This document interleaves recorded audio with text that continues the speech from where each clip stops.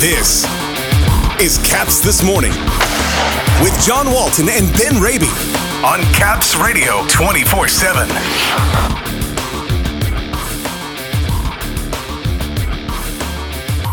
Two home games left in a long stretch in D.C. Buffalo in tomorrow.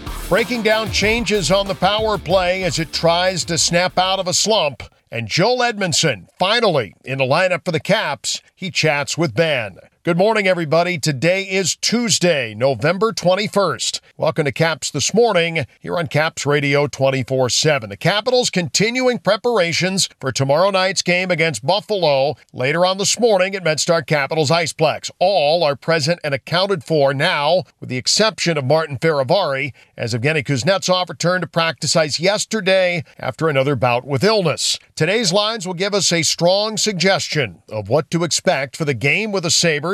Yesterday saw little change from the game on Saturday against Columbus. Hendrix Lapierre taking turns with Kuznetsov on the line with Sonny Milano and Alexei Protas. That line registering 8 points Saturday in the win over the Blue Jackets. For all the things that have gone right during this 8-1-1 heater that the Caps have been on, the glaring exception has been the power play. After going 0 for 2 Saturday against Columbus, the Caps have now gone 8 straight games without a goal on the man advantage, 0 for their last 21 in that span. The last power play goal came against Minnesota on October 27th, and on the season, just 2 goals in 28 chances on home ice and 3 goals in 43 chances overall. Just 7% on the campaign, now dead last in the National Hockey League. We have seen some changes to the units. On Power Play 1, Connor McMichael now has joined up with Ovechkin, Strome, Oshie, and Carlson. Evgeny Kuznetsov on Power Play 2 with Milano, Mantha, Wilson, and Sandin. Spencer Carberry, in his daily media availability yesterday, said there's 2 things he needs to see his team do better. For me, it's entries and puck recoveries. That's where power plays start for me. Usually when you're struggling, you're not able to enter and gain possession consistently enough. That's when it can really spiral, because then, you can talk all you want about what you're doing, shots, deliveries, how you're getting pucks to the net, your formation, all the different stuff, but it means absolutely nothing if you can't enter the zone and set up with possession. So that's number one. The second thing is puck recovery. So what I'm talking about there is there's a lot of situations on the power play where a puck goes to the corner and it's a penalty killer and a power play player, and usually the power play player is going to get first touch on it, but there's a ton of pressure coming. Can you get out of that situation and get set back up? We just haven't done that consistently enough, so we really have to talk about that, look at it, break it down, figure out why we're not. Starts on face-offs, like we're really, really struggling on power play face-offs, so we need to come up with a game plan of what's our loss strategy. But to answer your question, I talk about our entries being consistent and our ability to recover pucks. On the plus side of special teams, the penalty kill continues to smother the opposition. 23 straight kills over the last 10 games. The last power play goal allowed was all the way back on October 24th at home against Toronto. 18:20 to go here. Van Riemsdyk and Joel Edmundson together on the ice here. The Capitals debut as we speak for the guy that wears number 6. Joel Edmundson, a big fella, pretty mobile for a big guy too, and he's tough as they come.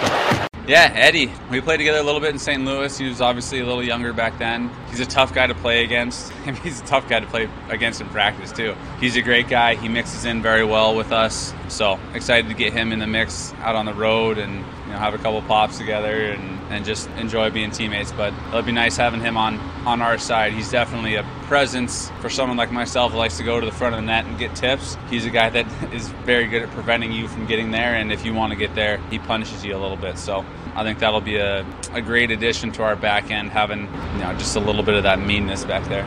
It took a while to finally happen after a hand injury during a scrimmage at the beginning of training camp. But Joel Edmundson finally made his Capitals debut on Saturday against Columbus. More of a defensive defenseman, big, tough to play against. With his addition to the mix, the Capitals now need only to get Martin Feravari healthy to have their ideal lineup on the blue line as it was drawn up back during the summer. Edmundson is a Stanley Cup winner, doing so with the Blues in 2019. Most recently, he played in Montreal, that before coming to D.C. Tom Wilson says he's an old-school defenseman that could have played in any era. He turns really well for a big guy. He can close quick, take away time and space, take away speed. You know, I was joking with him. There's not many guys that use a 120 flex stick and put it right on the rib cage anymore. I went into the corner, and I was familiar with that stick from playing against him over the years. He knows exactly where to put it. So he's got some old school to his game. He's really good in front of the net, clearing bodies and stuff. So I think it'll make it. You know, guys will think twice about going to the front of our net when he's there. He's good in those areas. Head coach Spencer Carberry on what Edmundson brings to the table. Physicality, his ability to defend, his range, his presence, his defensive zone, protecting the interior of the rink, being able to win pucks down low. That there's a lot of things I think that it will help that we've maybe missed a little bit back there from just a really strong, reliable, hard defender that makes it difficult on opponents when you try to come to the interior. Before he got back into the lineup on Saturday, Joel Edmundson chatting here with our Ben Raby. Yeah, I just want to be that solid defenseman that definitely takes care of his own end first, and makes it hard on their other top players. I like to play a physical game and try to get under some skin. Drop the mitts when I have to, but just be that rock back there. And we got a few guys like that, so I think it's going to be a good year. You're a big boy. I'm always curious for guys coming up when you were a kid and moving into a teenager. When does that physical side of the game, because it's not always the most glamorous, it's plenty satisfying when you could succeed at it. When did that become part of your identity, part of your game?